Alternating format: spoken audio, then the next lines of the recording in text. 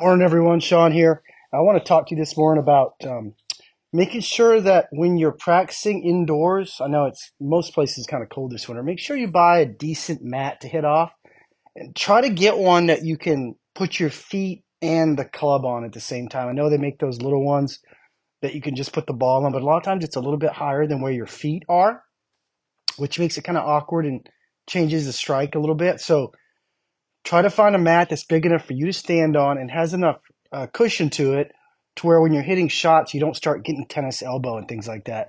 We happen to use real feel mats here at our indoor facility, which are really good, but do a little bit of research. Real feel is very good though. And there's a few other ones as well. So just keep that in mind as you're practicing. It'll keep you from kind of getting those problems in your wrists and elbows. And then, most of the time you don't need to be taking really hard swings indoors. You're trying to work on your swing, and that doesn't really require full speed all the time. So just keep that in mind as well. So I hope that helps, and we'll talk to you soon.